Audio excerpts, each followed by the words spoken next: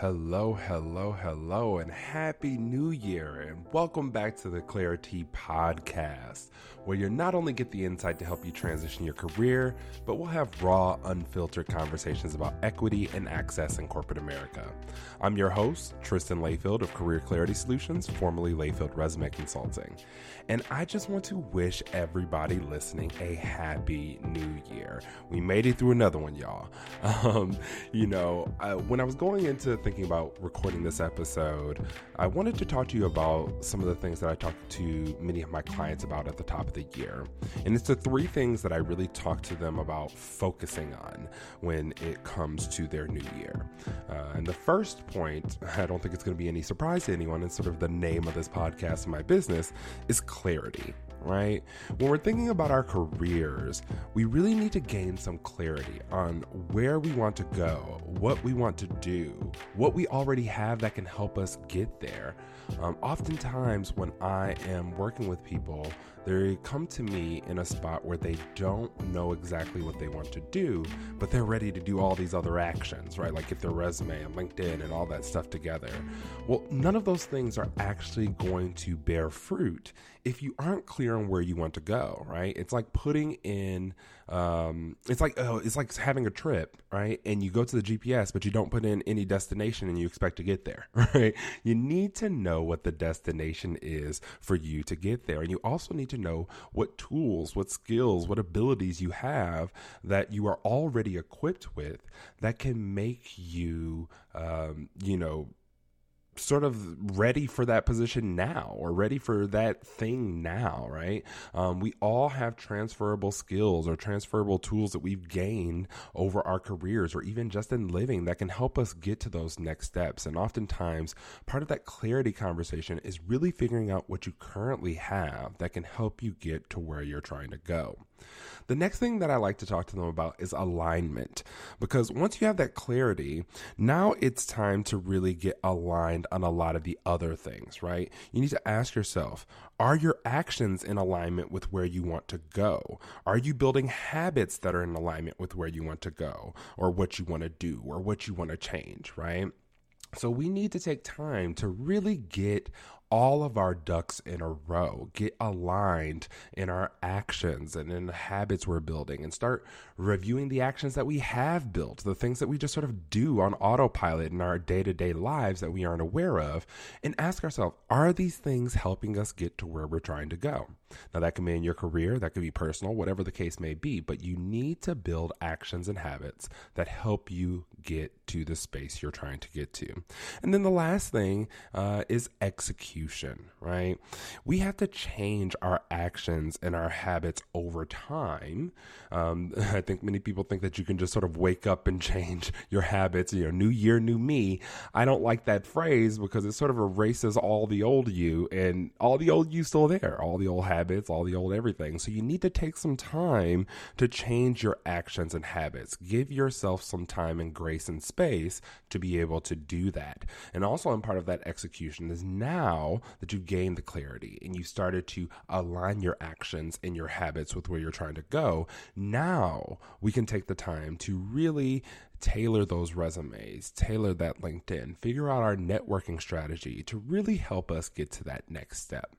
So I wanted to take a moment to share those little pieces with you all, because those are the top three things that I think about at the top of the year, but it is also the top three things that I implore my clients to think about to really set them off on a great foot for the new year. And so with that, that's going to be the only piece of feedback, advice, guidance that I'm going to give on this solo episode here. But I really wanted to get on here because I actually read an article while I was on break from the Wall Street Journal that quite frankly pissed me off.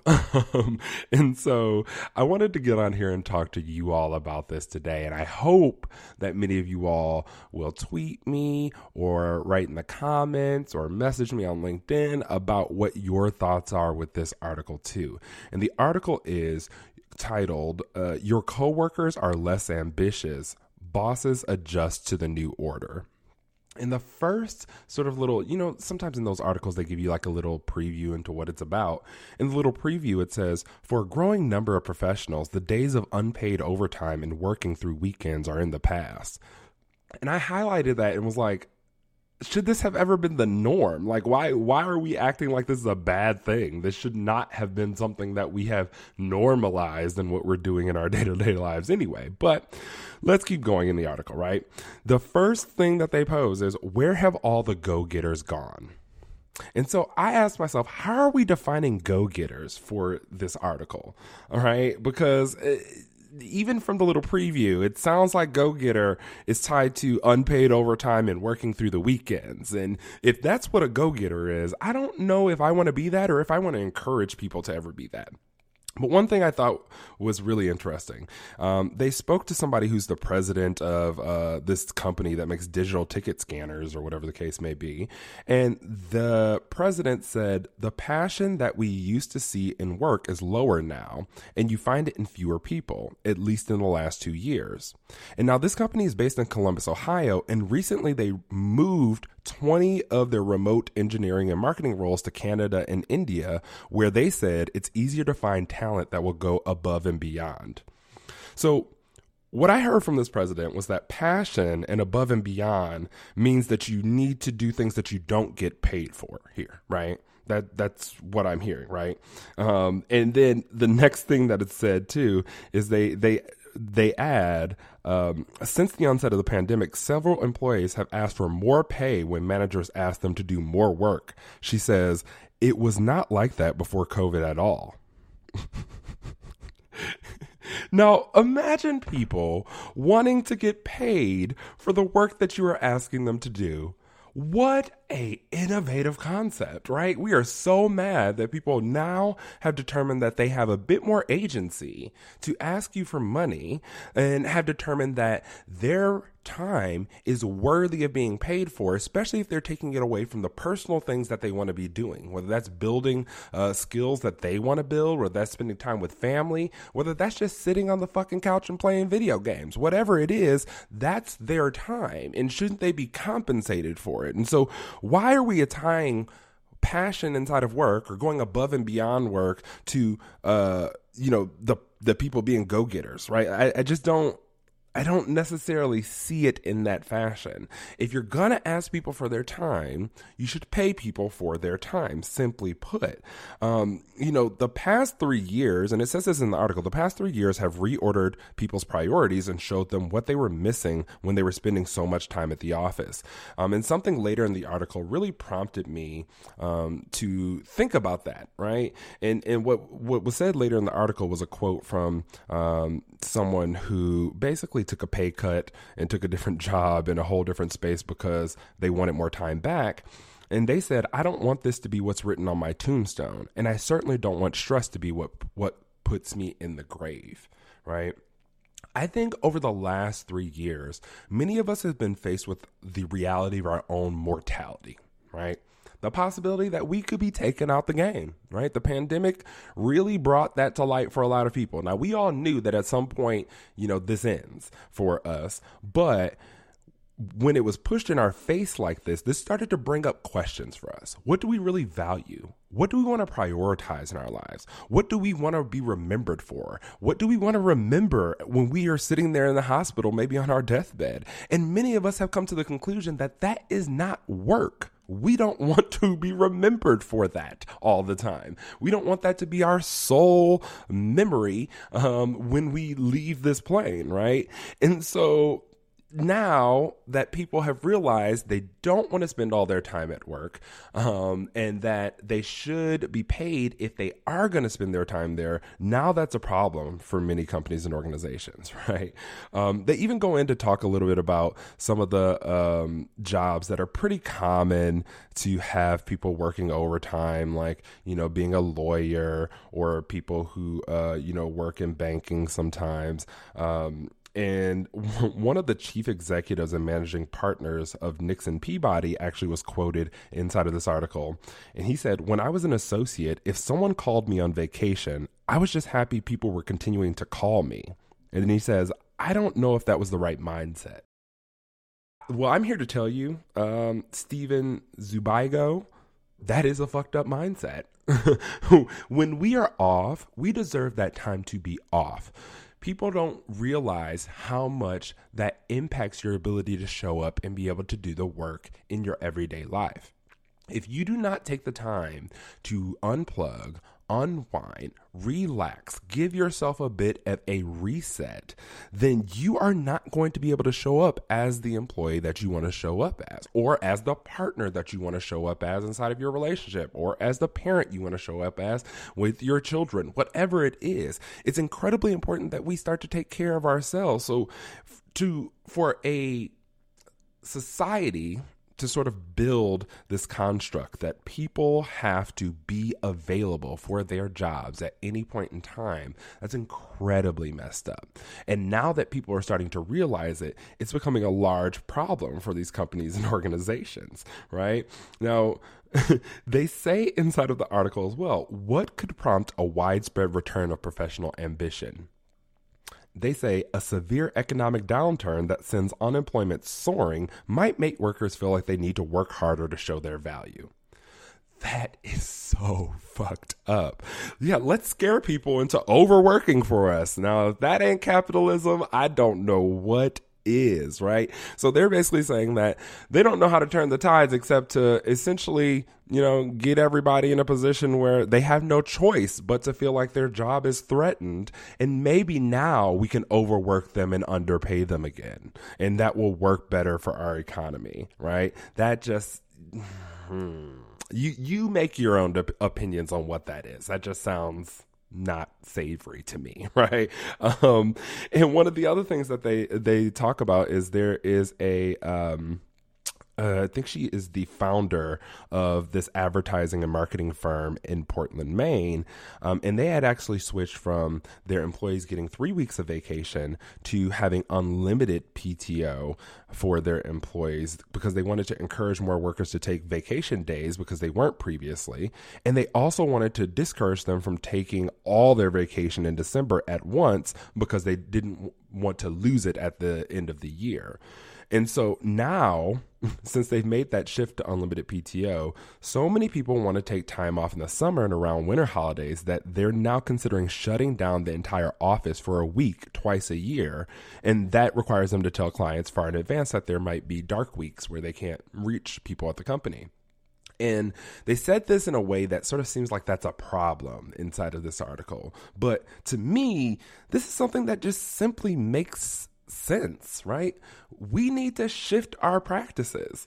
Why can't companies have blackout periods? If your employees are not wanting to work during that time, do you think forcing them to work during that time is going to increase productivity or make sure that they provide you with solid deliverables? No, they're trying to do the bare minimum to get out of there as quickly as they possibly can. So by actually instituting these dark weeks, as they called them, I think that you're actually doing both your client and your employees a favor from my perspective. I know when I worked at a large biotech company, one of the things that we knew is that if we were shipping anything from one of our international locations over in Europe, and I forgot the actual country that one of our warehouses was in, but it was in Europe, we knew that if it was coming out of there in June, or estimated to come out of there in June, that we weren't getting it because the whole country pretty much shuts down that entire month. That's just really what it is. And did that cause issues? Yeah, sometimes for us over here in the United States because we have this go, go, go culture and we want to have access to everything immediately all the time.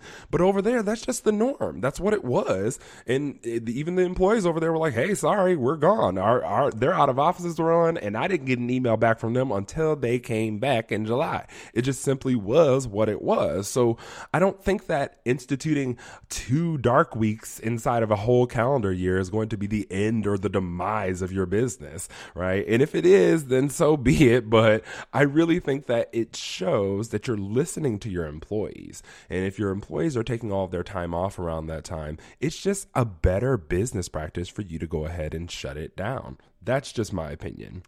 Now, I do want to also talk about someone whose name is Damon Diamantras, who's the CEO of Houston-based TGS Insurance. Now, Mr. Diamantris said something that was very, very interesting to me. And the quote is, if you're okay, let me back up. Let me tell you a little bit about where this comes from. In a recent job listing for a property and casualty insurance agent, his company, TGS Insurance, laid out these expectations, right? And the expectations were, if you're okay with just getting by or are a quiet quitter, this will be too fast-paced for you. We're looking for people that want a new Mercedes. Listen to that again. If you're okay with just getting by or are a quiet quitter, this will be too fast-paced for you. We're looking for people that want a new Mercedes. I have a question for you, Mr. Diamantis, and I'm going to see if I can find your social media because I'd love to tag you in this. Why is simply doing your job not enough? Because we've all debunked quiet quitting. Quiet quitting literally boils down to I'm doing my job, no more, no less, right? And being okay with getting by, what do you mean by that? You hire people to come and do a certain job. And then you tell them, if you don't go above and beyond at this job, the thing that we've already agreed that you're going to do, I agreed to it, you agreed to it, we've agreed that these are your actions. But if you don't go above and beyond that, then you don't deserve a new Mercedes or you don't deserve to work here, right? Why shouldn't employees be able to get the new Mercedes by simply doing what they agreed to do for your company or organization? Why do they have to go above and beyond for your company or organization?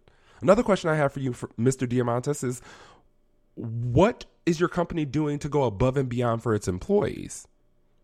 You want them to go so far above and beyond for you, but what are you doing for them? That's really my question for you, because that statement in and of itself says you want to be able to overwork people, tell them that they have to work more than what they previously agreed upon with you in order for them to even have some semblance of success at your company and organization. I really think you need to sit down and interrogate that since you call yourself a leader, personally.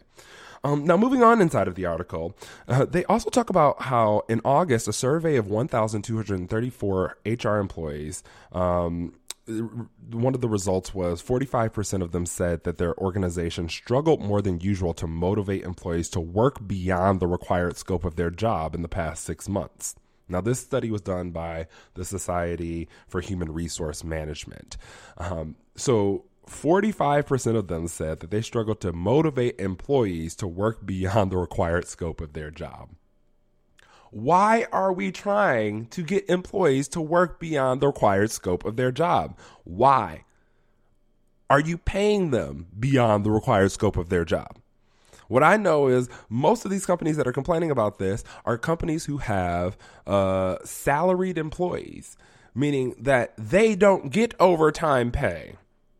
Right? And I understand why we have salary employees, but that doesn't mean that we can just take advantage of these people, that we can just force them to work as many hours as possible in order for them to be successful at our company or organization, or that we can't budget for more people to come work inside of the company instead of overloading these people with work so they have to commit to 80-hour work weeks. No, that's not what we need to be doing. We should not be motivating people to go beyond their scope. We should be making sure that we set the scope of work and that everyone agrees on what the work is and pay people for the work that they agreed to come and do. Now, if people want to do above and beyond, I'm not telling anyone to not do above and beyond, but I just really want us to question why that has to be the norm for people. Why people cannot come and just simply do their jobs, what they agreed to. Why is that a problem? Personally, I feel like those people are the backbone of companies and organizations, the people who want to simply come and do their jobs. Ambitious people are great. We need ambitious people. We need people who want to be in leadership positions. We need all of these type of things. But we also need people who want to simply just come and do their jobs and do a good job at it. And that's it. And simply move on. So I think that's really where I'm coming from with this article. My biggest issue is, why does ambition simply have to be tied to me working above and beyond for a company or organization that won't pay me for my time? I think we really need to sit with that question. Why have we built this construct for people, right? Why did ambition become synonymous for overworking?